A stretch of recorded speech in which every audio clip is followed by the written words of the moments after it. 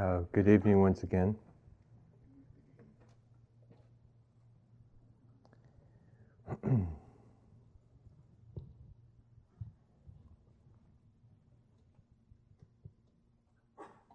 I appreciate the poem by Juan Ramon Jimenez. I've often felt stuck in my life, and nothing happens.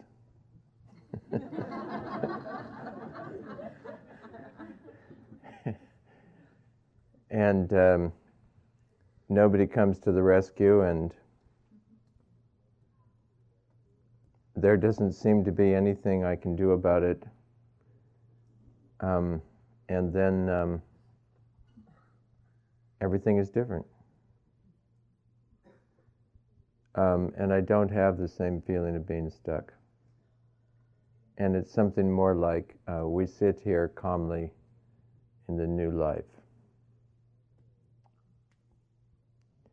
This also, tonight is reminding me of my Zen teacher, Suzuki Roshi, used to talk sometimes about soft mind. And he would encourage us to practice meditation with a soft mind. A soft mind, rather than the kind of mind where you hold yourself apart from things, the kind of mind that's receptive and soft, supple, receptive.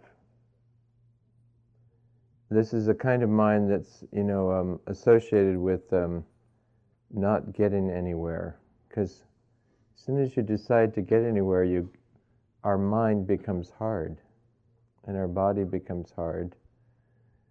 And it's as though we hold our breath waiting to see if we actually get to where we set out to get to. So it's a different feeling to have a soft mind.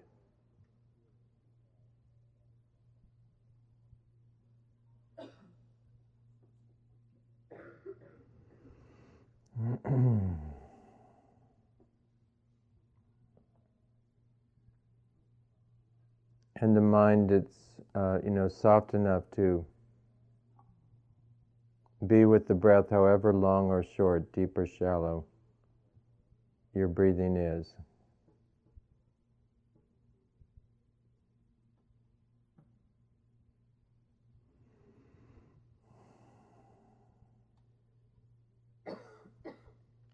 Tonight I wanted to share some food stories with you.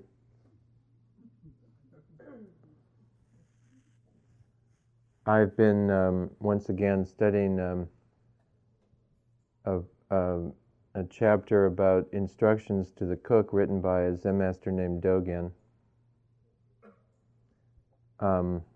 So his main instruction, to the cook is to make a wholehearted, sincere effort.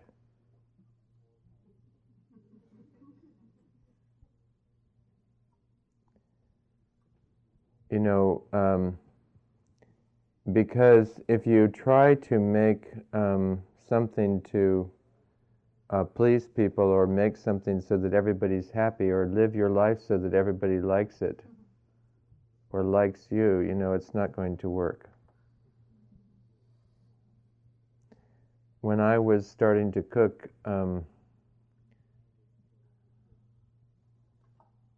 back in the 60s, I tried making oatmeal so that everybody would like it and that nobody would complain. You'd think that would be one thing, maybe.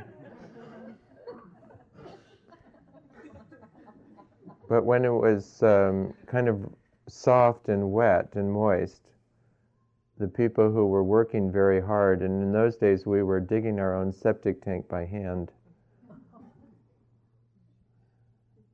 It was the 60s.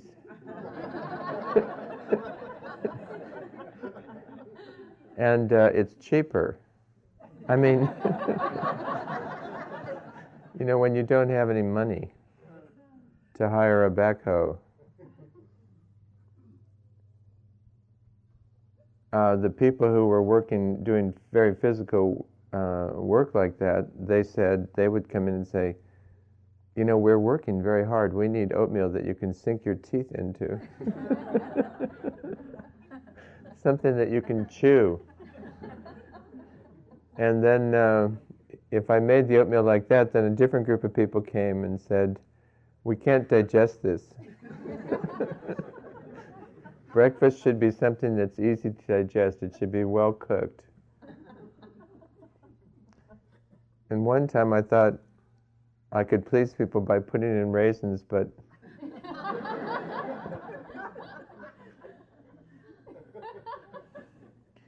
we did have a number of religious macrobiotics, very sincere about practicing macrobiotics, and they stormed the kitchen at that point and said, why was I poisoning everybody with so much sugar? It's way too yin, don't you know?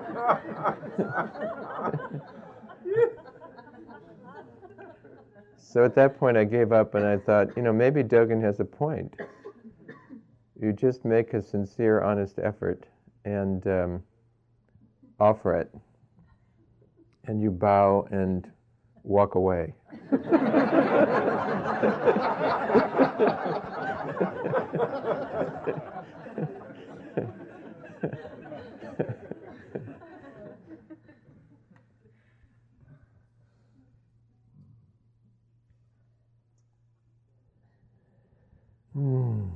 So, you know, so in Dogen's instructions, he says things like, do not, you know, be disdainful about some ingredients. Do not arouse disdain for poor ingredients, and do not arouse desire for good ingredients. You know, just handle each thing sincerely and carefully. You know, taking care of whatever it is that comes up. And after, and he says also, you know, in his sort of poetic way, he says, don't waste even a grain of rice. When you wash the rice, don't waste even a grain. And he says, don't fail to add, even if your effort seems like it's just one particle of dirt, do not fail to add it to the mountain of virtue. You know, because sometimes what we're doing seems pretty small. So he says, don't fail to add even that one particle to the mountain of virtue.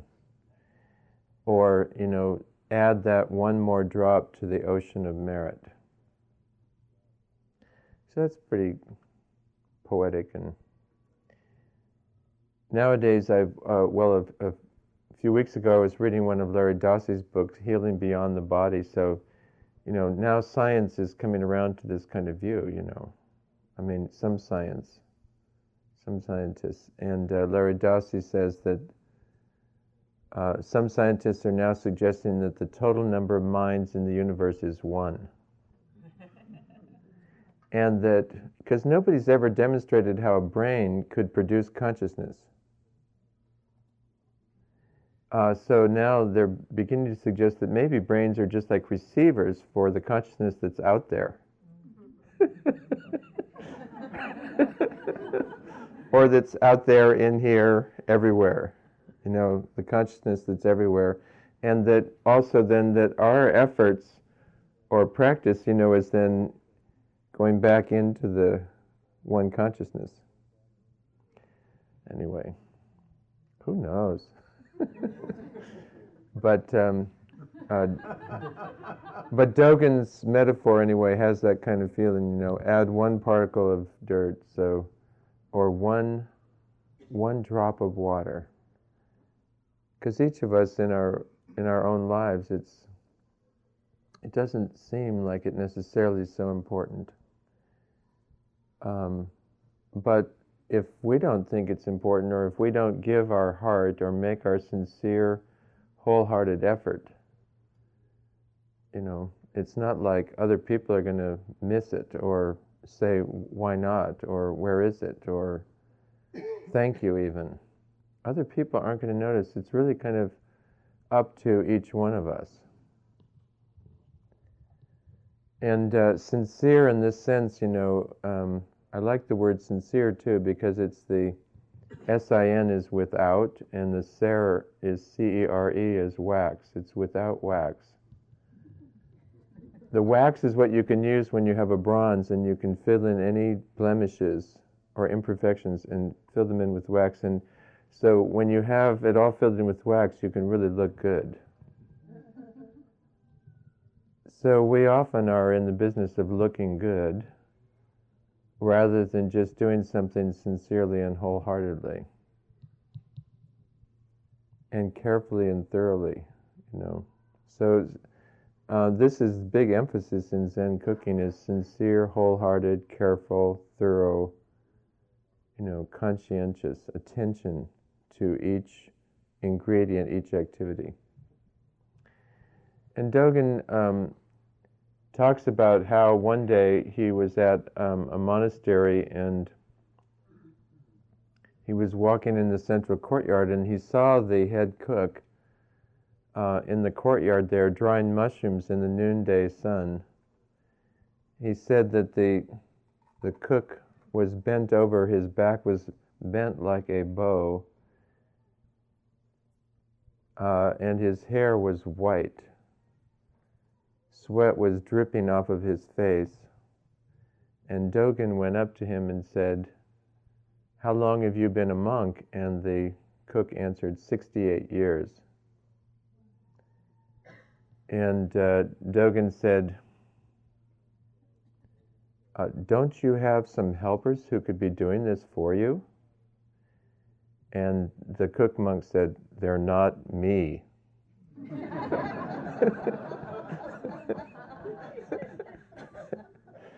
And Dogen said, "Well, that might be so, but perhaps there's some other time that when it wouldn't be as hot as this that you could do this." And the cook monk said, "Until when should I wait?" And Dogen says he walked away somewhat chagrined and with a newfound respect for this office of the cook, being very impressed with this spirit of this man's practice. They're not me. Until when should I wait? And we're each of us our lives are like this. No one can take our place. Even though, regardless of whether or not my life or your life seems particularly important, or the moment of activity that we're involved in seems particularly special or anything, no one can take our place. So that quality of sincere effort or sincere attention, wholehearted, giving oneself to the moment, becomes very important, because no one's going to do that for us. And this doesn't mean that we look good or that others praise us, but we have some feeling. We know I'm giving myself to this activity. So I was also remembering tonight, again, back in the 60s when I was the head cook at Tassajara, we ate a lot of brown rice because there was this, about a third of the people there were macrobiotic. Do you know the brown rice diet?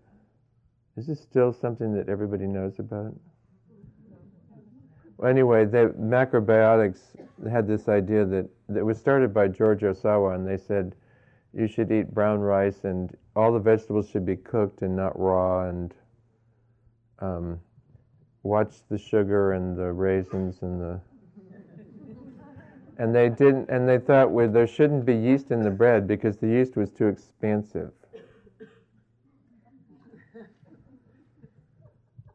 So it was challenging to cook, and because then there are other people who say we need more raw vegetables, and so forth. You know, there's always food factions.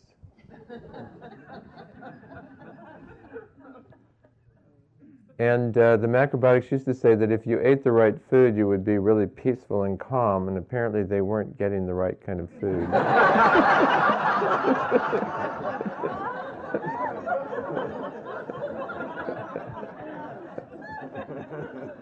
But you see, of course, it was my fault, not, you know, because they were saying because I was the cook. This isn't exactly a Buddhist view, you know.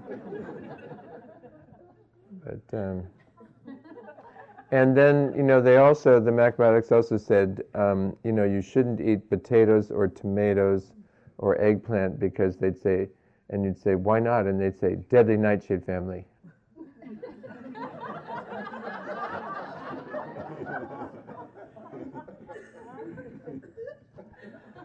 And I don't know, you know, I mean, there's plenty of cultures where people eat these things and it's not a problem. I mean, you know, I mean, Italians do eat tomatoes. And, you know, anyway. And, you know, obviously if you're living up in the north, you don't eat a lot of brown rice. You know, if you're up in Canada or, you know, Eskimos or something, you don't eat brown rice. I mean, so the macrobiotics have developed, you know, it's a very effective diet for certain things, so I don't want to, you know, in the context of trying to cook for people, it becomes problematic. It's a cleansing diet. So it can be very useful for clearing your arteries and, you know, sometimes getting rid of tumors, all kinds of things. But as an ongoing thing, it's not necessarily so great. But anyway, it was a challenge for me cooking. And I finally decided one night to bake some potatoes.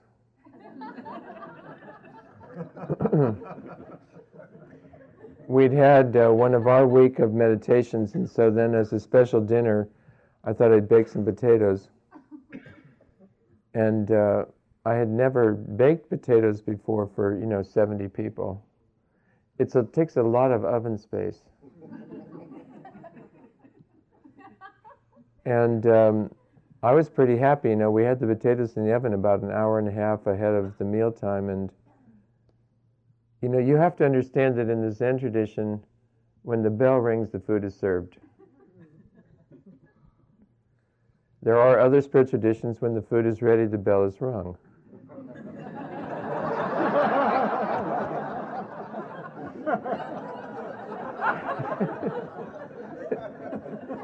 So, you know, in the Zen tradition, the people eating don't have to worry. They know, like, when the bell rings, the food will be served.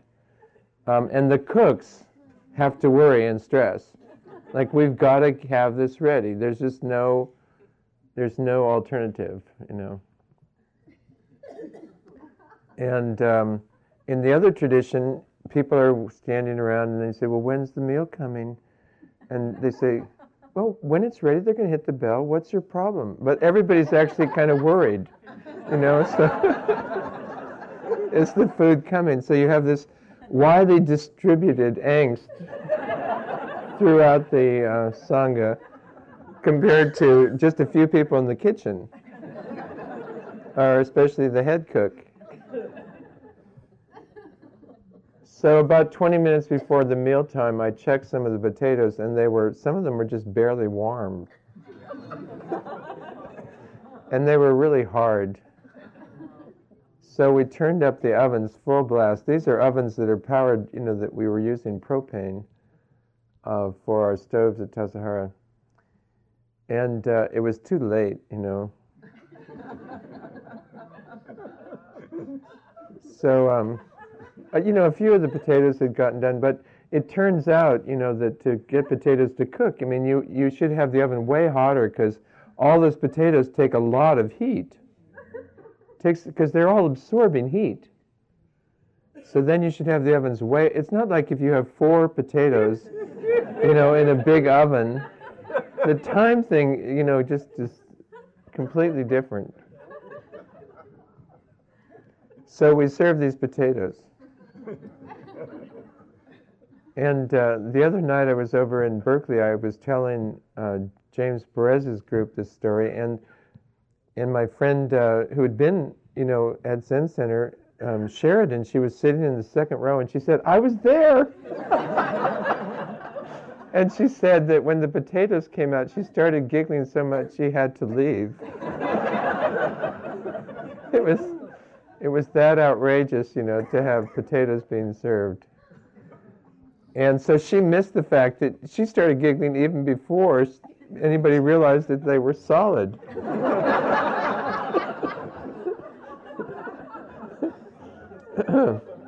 And I was serving this meal, so we went ahead and served, and normally I just leave at the, after serving, but I decided to watch what happened. And I was especially curious to see what would happen with Suzuki Roshi. He'd been so, thank you, receptive to the potatoes. Well, the next thing you need to know is, what do we have for utensils? We have these whole little eating bowls, and we have these cloths, and we bow and chant, and then you have a little napkin for your lap and a little cloth for drying your bowls, because we also wash the bowls and utensils as part of the meal. And then you have to eat your meal with a spoon and chopsticks.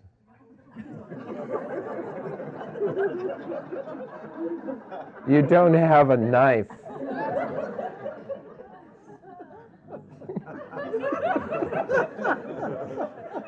So Suzuki Roshi picked up his spoon and then went to take a piece of potato.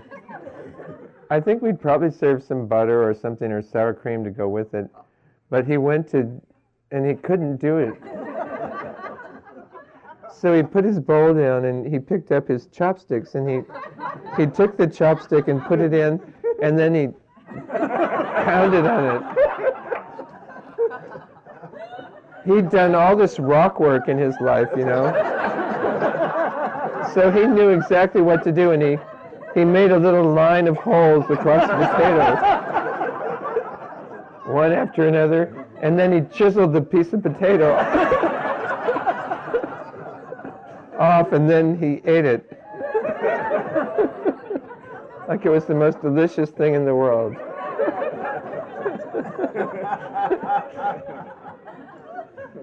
The other thing that's awkward is that by the end of the meal, we serve hot water, and we have a cleaning stick. You have a cleaning stick to clean your bowl, and you pour the water into the next bowl, and you dry your bowl. Well, what are you going to do if you haven't eaten all of your potato? Because you have to. So if you're lucky, you can, and then the last bowl, the water in the last bowl, we come around and collect it in buckets. And there's a little chant, because we offer the water with which we wash these bowls to the spirits to satisfy them. And we pour the water into these buckets. But usually you don't pour food into the buckets. It's just water. So you need to have sleeves or something, where the little sleeves with the pockets, in case you can put something in there then. There was one student who used to come, and he had a little flask of soy sauce in his sleeve. Special seasoning for his food. Anyway, basically it was what I think of as a fiasco, that's a potato fiasco. And I think we probably heated up some leftover brown rice for seconds. And I went to talk to Suzuki Roshi, and he kind of wasn't even interested in talking about it. I said, "I'm sorry, we didn't get the potatoes cooked." And he said, "It's okay, I know you." And he said something like, it's okay. I know you work very hard and you make a sincere effort. It was that same kind of feeling. And what else are you going to do? We're all in this business, and we all, try so hard to, live our lives and to do well and to take care of things and to, do our work and our responsibilities and our relationships and finally, it's just our sincerity. It's just our sincerity and our good heart, that we do what we can. And various things happen, don't they? Yes? I've never sat zazen or anything, but Well, what did you do tonight? I just, just the usual sitting here, but Oh, when I'm here, it's zazen, though.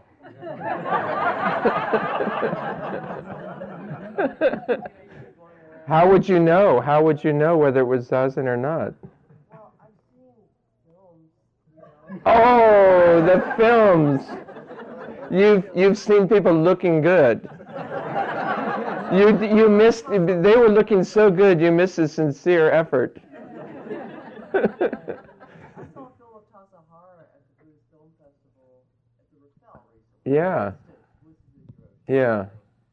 And my question was, so under the circumstances with the rock hard potatoes and everybody having to deal with them, humor was not an option?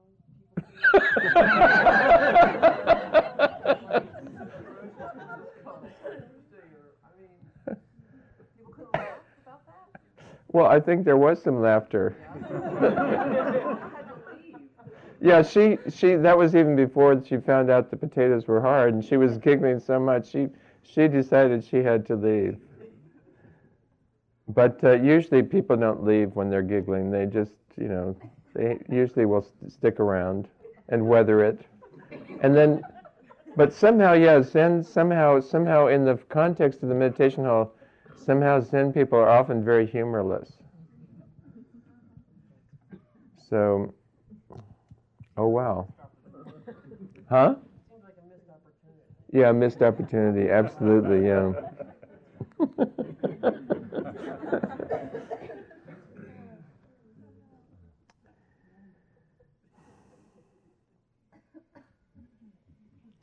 So, Dogen tells the second mushroom story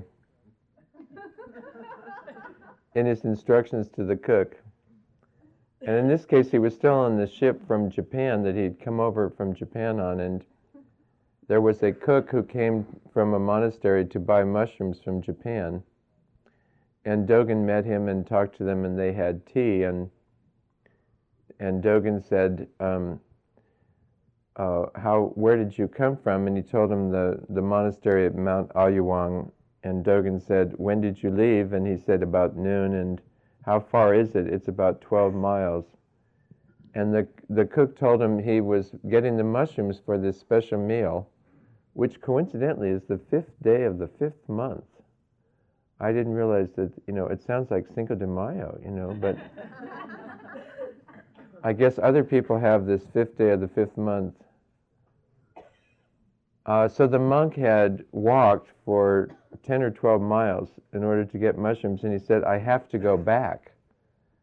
And Dogen said, surely in such a big monastery there must be other people who could carry out your duties. And the cook monk said, I've taken this responsibility, and I'm going to, in my old age, after many years of practice, and I intend to carry it out. And also, I don't have permission to stay out. I didn't ask for permission, so I need to go back. So then Dogen says to him,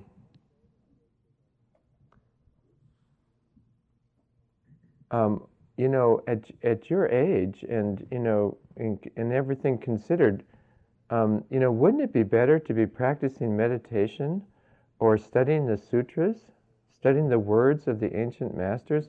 Wouldn't that be better than just working? And this monk said to Dogen, "My good man from a foreign country, you really don't understand meditation or the sutras, do you?"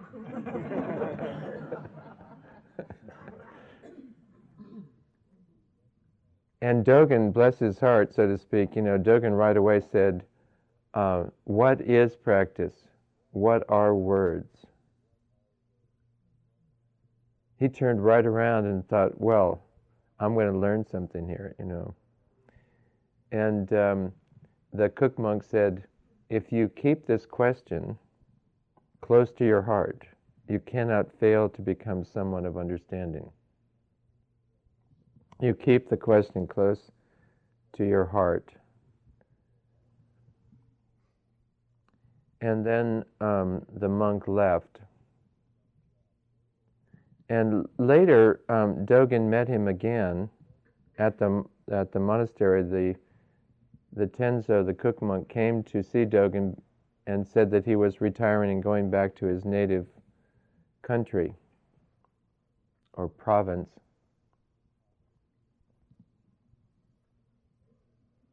And Dogen again asked him, what is practice? And the cook monk said, 1, 2, 3, 4, 5. It's just each thing, one after another. And Dogen said, what are words and what is the teaching? And the cook said, nothing in the universe is hidden. This reminds me, there's a Japanese monk who said, see with your eyes, smell with your nose, hear with your ears. Nothing in the universe is hidden. What else would you have me say?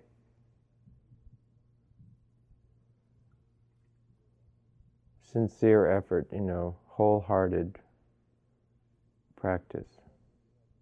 What else would you have me say is, how do I get the oatmeal? How do I make oatmeal so that nobody has any complaint at all? Tell me that one.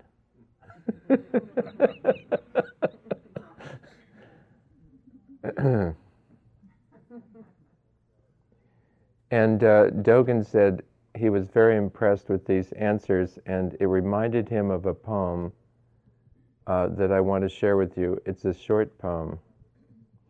And I was thinking of this poem last night. I was at Green's Restaurant for a benefit for the San Francisco Zen Center, and when we walked out of the restaurant, there was the moon just coming up. So just above the horizon, through the trees, up above Fort Mason there. And then we walked a few steps, and there was the moon, full moon, between the trees, very large,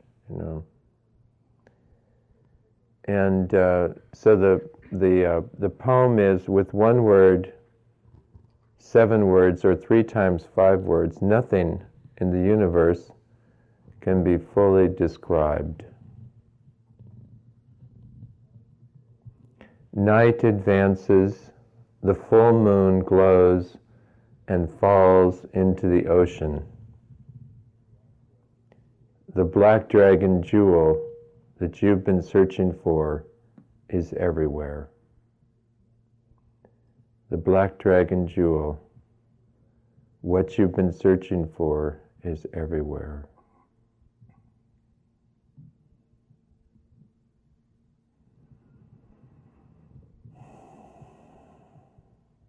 So I want to encourage you, let what you've been searching for with your soft mind, with your good heart, let it come home to your heart. The black dragon jewel. This is, your sincere effort, your wholehearted practice. Each moment that may seem like just a piece of dirt or one drop of water.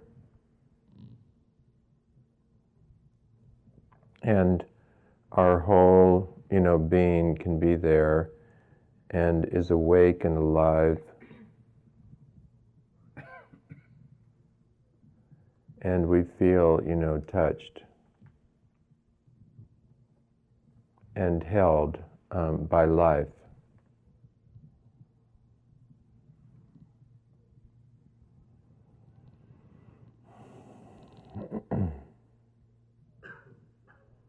And we forget that, what we're searching for isn't, dependent on our performance. It's dependent on our presence. And it's not dependent on what we want, is not dependent on our control or manipulation of circumstances or, accomplishment. Is dependent on our compassion, and letting, the gift of life, move through us, and, come to activity in our lives.